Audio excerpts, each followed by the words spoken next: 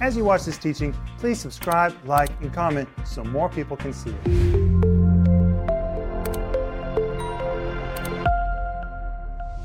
Welcome to Home Group. My name is Rick Renner, and this is Wednesday night. And this week we're talking about staying on the stage of faith. And we want you to have the free study guide that goes with it. It's free. Get everything free you can get in life. Just go to renner.org. You can download it right now. It's 5 parts. It comes with many Greek points, the principles. It's all right here. It's really like we set the banquet table for you. All you have to do is pull up a chair, grab your fork, your spoon, your knife, dig in and eat. It's all right here. It's a banquet, and it's free. And while you're there on our website, go ahead and order the whole series called The Stage of Faith. And by the way, all the introductions were filmed in the great Yusupov Palace. And guys, in today's program, hi Denise, hi Maxine. Hi Rick. In today's program, we finally get into the home theater of the Yusupov Palace. Well, today when people hear about a home theater, what do they think about? They think that it's nice, comfortable chairs with a movie screen. No. That's not what I'm talking about. I'm talking about a home theater that seated 185 people. It had 3 balconies. It was gold gilded. It is magnificent. When you see that on these programs, you're going to say, unbelievable. The Yusupov family was either the first or the second richest family in all of Russia during their lifetime, and they had an in-home theater. And do you know why they had a theater in their house? Because they were considered to be nobility, they were royal, and royals were not allowed to perform on a public stage.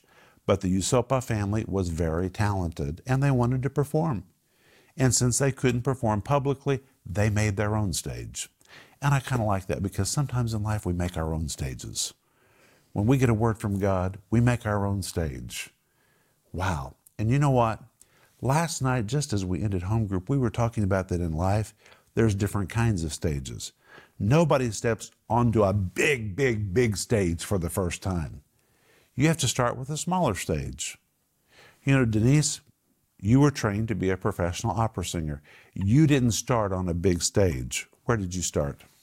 Well, I started with my teacher, and I started with little rooms where I sang in front of other students. That was a stage. That was a stage.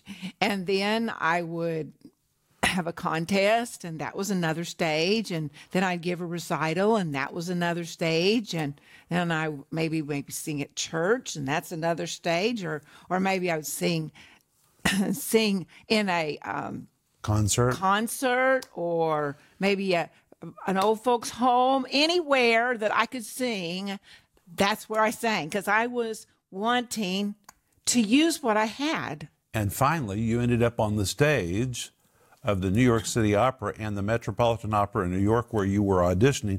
I mean, really big stages. That was a big stage. But nobody just goes from their home to that stage. No. You have to do well at the stage you're on, and that's the way it is in life. There were a lot of stages before the Metropolitan Denise, Opera. it's like when I began to teach the Bible. I started on a very small stage in our university church. Yes. But I took that stage so serious. Yes. And you know what? Everybody didn't like me. I actually had one person stand up publicly and tell me to shut up and sit down. I'll never forget that. That's okay. Sometimes that just goes along with being on the stage. But we were faithful. God opened another door and another door, and every stage got bigger and bigger and bigger and bigger and bigger. You have to start where you are. And you know what? If it's the first time you've ever done anything, the smallest opportunity feels enormous. You're nervous. People are listening to you. You're probably wondering what people think. You know that people are watching, people are listening. Even a small stage feels enormous when you're starting. But get on that stage. If God has told you to do something, do it. But it will put you on the stage of faith. That's why you need this series. It's going to really strengthen you or somebody that you know and love. And we're also offering you right now my brand new book, brand new, just released last week, called Build Your Foundation, 6 must-have beliefs for constructing an unshakable Christian life. Notice it says constructing. An unshakable Christian life has to be constructed. It doesn't happen accidentally. You construct your life to be unshakable. And this book will help you to construct an unshakable Christian life. But remember also that if you need prayer, reach out to us. Send us your email or give us a call. We will really go to work praying with you, and God really will respond. He'll move in your life. But Maxime, welcome to the program. I'm thankful to be here. And I said it last time, but this word is just burning in my heart. God wants to do something in your life, not day after tomorrow, not even tomorrow. He wants to do something in your life right now. He wants to do something in your life through this home group. You know, Maxime, often before home group, you say, well, English is not my first language. You know, please, thank you for having me, even though my English is not so good. Maxime, your English is fabulous. Thank you. And people respond. I read the comments every morning, every day. Somebody expresses how glad they are that you're on home. Thank you so very much. Thank you. And Denise, welcome to home group. Thank you, Rick. And home group, we're so glad that you're with us today. This is another opportunity for us to be together, study the Word of God, for our faith to grow, and to be together. Well, let's go back to our foundation verse for this series, which is in Hebrews chapter 10, verse 32. It says, call to remembrance the former days in which after you were illuminated, you endured a great fight of affliction. And we saw that word illuminated is a translation of the Greek word photizo. It's where we get the word for a photo or a photograph. And really the word illuminated, photizo, describes a brilliant flash of light that leaves a permanent and lasting impression. When you see something and you're never the same again, you hear something, it totally transforms your life. You can never be the way that you were before. It is a brilliant flash of light that leaves a permanent and lasting impression. Well, if God has ever spoken to you and told you what you're to do with your life, that was a photizo moment. It was like somebody turned the light on. Wow. But when you become illuminated, the devil doesn't stand nearby and say, wonderful, I'm so glad they had an illumination. He hates it because he knows the moment you're illuminated, God's going to begin doing things through you, and therefore a fight usually follows illumination. And that's why the rest of this verse says, after you were illuminated, look at it, verse 32, after you were illuminated, you endured a great fight of afflictions. And the word endured, as we saw the night before last, is the Greek word hupomeno. Listen to what it means. It means to stay or to abide, to remain in your spot. You have to determine, I'm not moving. To keep a position. To resolve to maintain the territory you have gained. Just because you've gained it doesn't mean you can keep it. You've got to resolve you're going to maintain what you've gained. In a military sense, it pictures soldiers ordered to maintain their positions even in the face of opposition. It means you're going to face opposition. It means, and this is my favorite, to defiantly stick it out regardless of the pressures mounted against it, or it is staying power, hang in there power, the attitude that holds out, holds on, outlasts, perseveres, and hangs in there, never giving up and refusing to surrender to opportunities and turning down every opportunity to quit. Which means you're going to have opportunities to quit. Those are opportunities that you just need to let pass by you.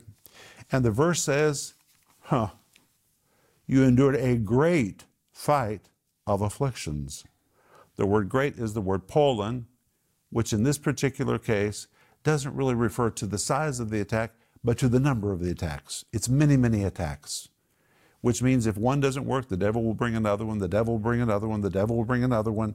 And the Bible says it was a great fight of afflictions. And the word fight is the word athlesis. Maxime, what does athlesis mean? Athlesis is connected to sport, fight, physical fight. It's an athletic term, and the word can be used to describe a heroic act. It takes a real heroic attitude to overcome. And the word afflictions, I think this is so important, is the word pathema. The word pathema describes pathos. It can describe mental suffering, mental agony. And I just want to tell you something, and Denise, Maxine, we all know this is true. You know it's true. The greatest suffering that a person endures is not what he feels in his body. It's what he goes through in his head. Mental. People are tortured mentally. People worry about what others think mentally. But if you can win the battle in your head, you can win any other battle. If you can win the battle in your emotions, you can win every other battle. And here the writer of Hebrews says the greatest thing you faced was a fight of afflictions. It's what you endured emotionally, and then he explains what he means in verse 33. Partly while you were made a gazing stock, both by reproaches and afflictions, and we saw the word gazing stock is the Greek word theatrizo, which is the word for a theater. You were made a theater.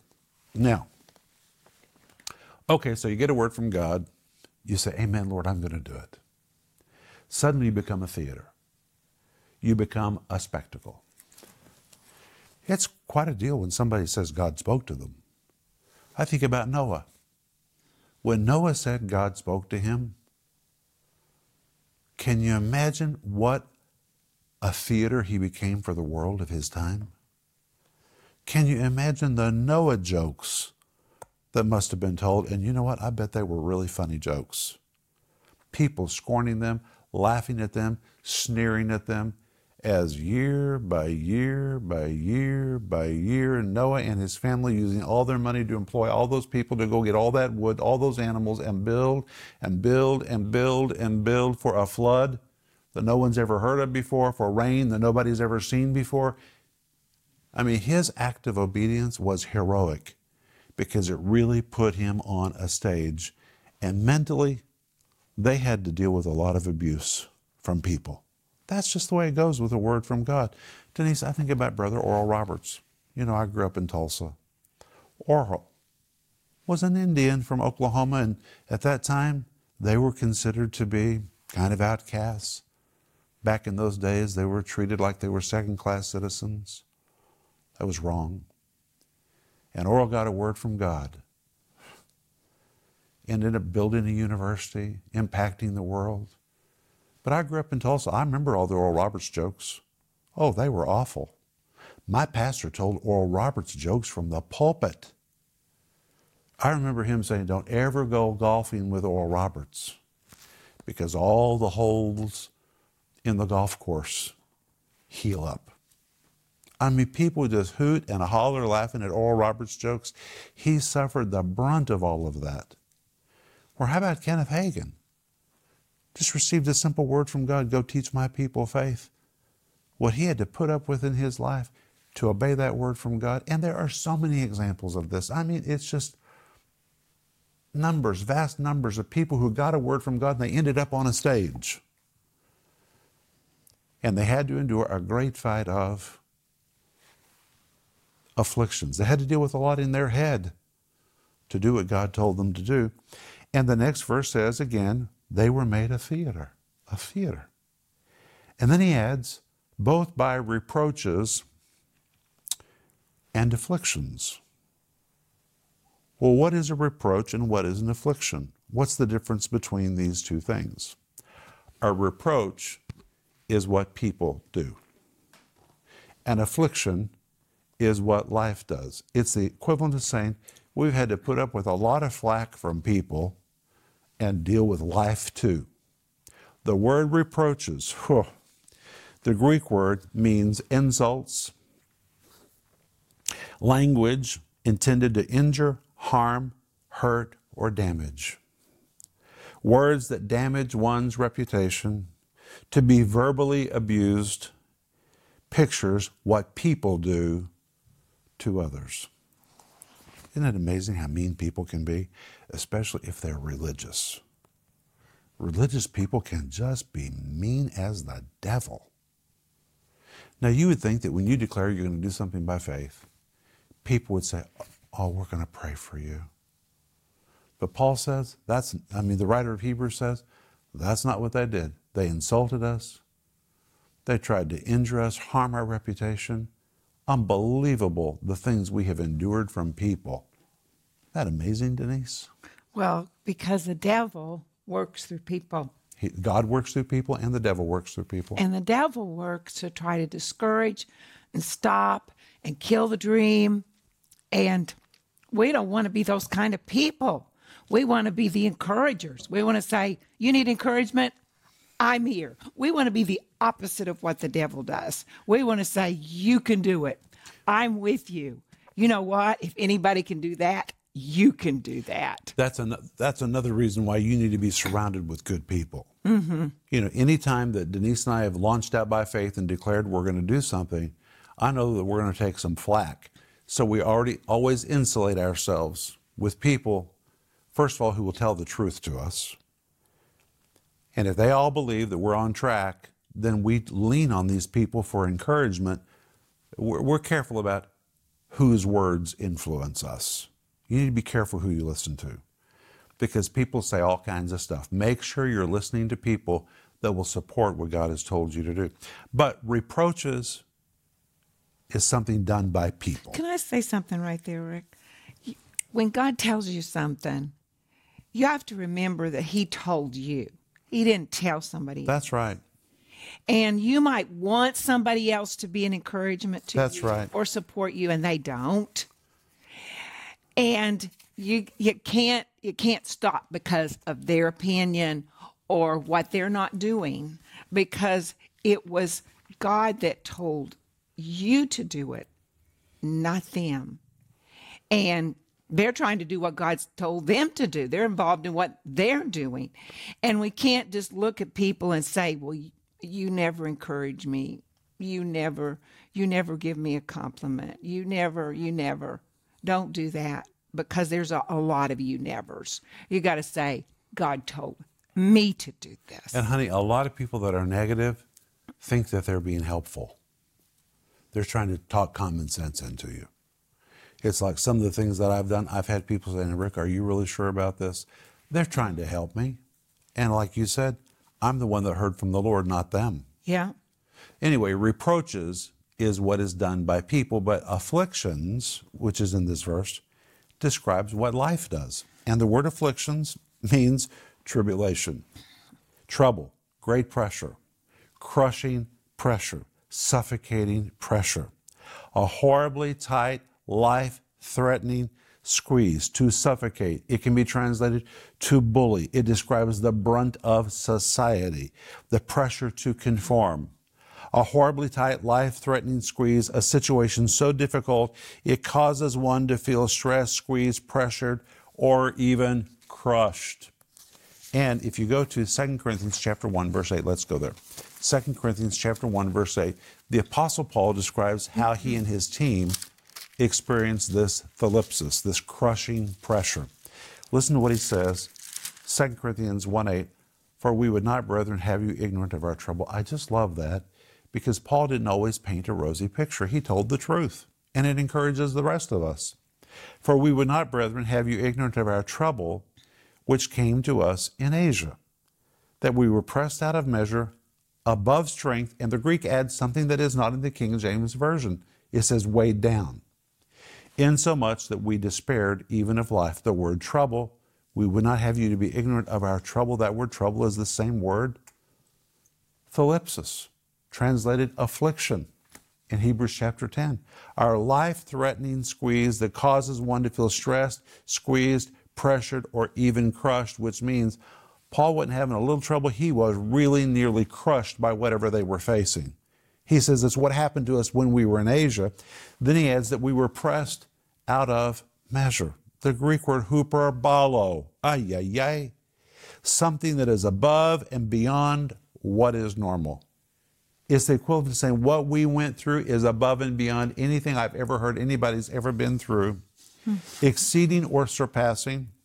It pictures an archer who aims his arrow at the bullseye but shoots way over the top, so it depicts something beyond the range of anything considered normal, something unparalleled. So in this verse, Paul says what we went through, it's beyond anything considered normal, unparalleled pressure. Then he says above strength. Above strength means above our ability to endure. And the Greek adds the word bareo, which means weighed down. Why in the world is that not in the King James Version? I don't know, but it's in the Greek text. It means to weigh down, to overload.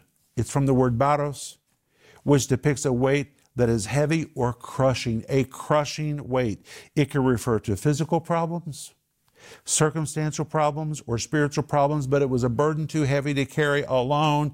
If one attempts to carry it alone, it would be crushing to bear. But he was not alone, he was with a team. And again, we find the importance of being with a team when God's called you to do something. He was with a team, and they were supporting each other. But even with all their support they were lending to each other, he says, we despaired even of life. The Greek word exaporeomai, it means we were exasperated. We came to the end of ourselves. It depicts one who feels that he has no way out. These are strong words. This is a man of faith speaking. No way out. In a predicament that feels inescapable. It describes one who feels trapped, caught up against a wall, pinned down, and utterly hopeless. And in fact, they felt so trapped that in verse 9 he said, we had the sentence of death in ourselves, that we should not trust in ourselves, but in God which raises the dead. Verse 10, here was their revelation, who delivered us from so great a death. They needed a resurrection, so that's what they got. If you need a resurrection, that's what you'll get. But listen to the RIV of verses 8 through 9. Are you guys ready? Rick, can I share one thing right there? Sure. These trials, the devil means for them to break us. These horrible things are on us to break us. But God takes every evil thing the devil would ever throw at us, and he turns it to our good. And he takes that horrible thing and he just presses us deeper, deeper, deeper down into himself, and we come out of that place In resurrection. resurrected and more powerful than ever before. And actually the devil was just trying to crush Paul and get him to move off the stage. Give up. Don't do this. Surrender. Get off the stage. But let me give you the RIV. Listen to this. We would not, brothers, have you ignorant of the horribly tight, life-threatening squeeze that came to us in Asia. With all the things we've been through, this was the worst of all. It felt like our lives were being crushed. No experience we've ever been through required so much of us. In fact, we didn't have enough strength to cope with it, and we were nearly crushed by the experience. Toward the ends of this ordeal, we were so overwhelmed that we didn't think we'd ever get out. We felt suffocated, trapped, pinned against the wall. We really thought it was the end of the road for us. As far as we were concerned, the verdict was in, and the verdict said death. But really, this was no great shock because we were already feeling the effect of death in our souls. But like Denise said, they refused to budge. They were going to maintain their assignment and their territory. They were going to endure. And God comes to those who have made a decision. They're not going to move off the stage. And Rick, in that enduring comes the power of God. Amen. Resurrection power. So if you need resurrection power, that's what you're going to get. But it doesn't come to those who just give up and walk away. It comes to those who've stayed on spot. They've stayed on assignment. You know, some people say, oh, I want to experience the power of God.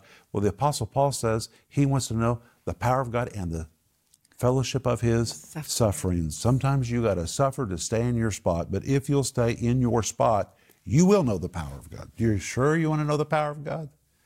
If you'll stay on the stage and do what God has told you to do and put up with all the flack and life that comes against you, you will know the power of God because it will come, it will sustain you, and you will do what God told you to do. Maxine? You were saying that it's so, actually, I was sitting here and thinking, this is so sad that when God tells you to do something, we have the devil who's against us. Unsaved people can be against us. And it's so sad when Christians turn against you and they become critical of you. And especially it's sad when God is telling you, for example, to start a church in a different city, and you come there, and not just Christians, other pastors turn against you. Sometimes that happens. And it's so sad, and it's heartbreaking. And I was sitting here, and I think God is reminding me something you did. You were talking about encouraging each other. I'm not going to give the name of this church. When there was a serious Christian organization when they decided to start a church in Moscow, and they made that announcement, and when they came, you did something that shocked me. Instead of being critical of them, you bought something for them they needed. Actually, we paid their rent for the first 3 months. I was so shocked by it, because usually pastors get insecure. Oh, you're coming to my city to start a church. What if you take my people? And you encouraged them in a great way. You paid the rent. You bought them a huge screen. So Forgot about that. You really encouraged them. So, Well, you know what? I've been on the stage of faith. I know what it's like. But thank you, Maxine. When somebody else gets on the stage of faith, we need to do all we can to say amen. And there's never enough churches. amen. Hey, we're out of time, but tomorrow night, guess what we're going to find out? We're going to find out that if you'll stay on spot, if you'll stay on the stage, and if you give a good performance, in the end of the show, your faith will bring you applause. It's going to be really good tomorrow night. So we'll see you tomorrow night, but go to bed and sleep well. We'll see you tomorrow. Bye-bye. If you enjoyed that teaching, please subscribe, like, and comment so more people can see it.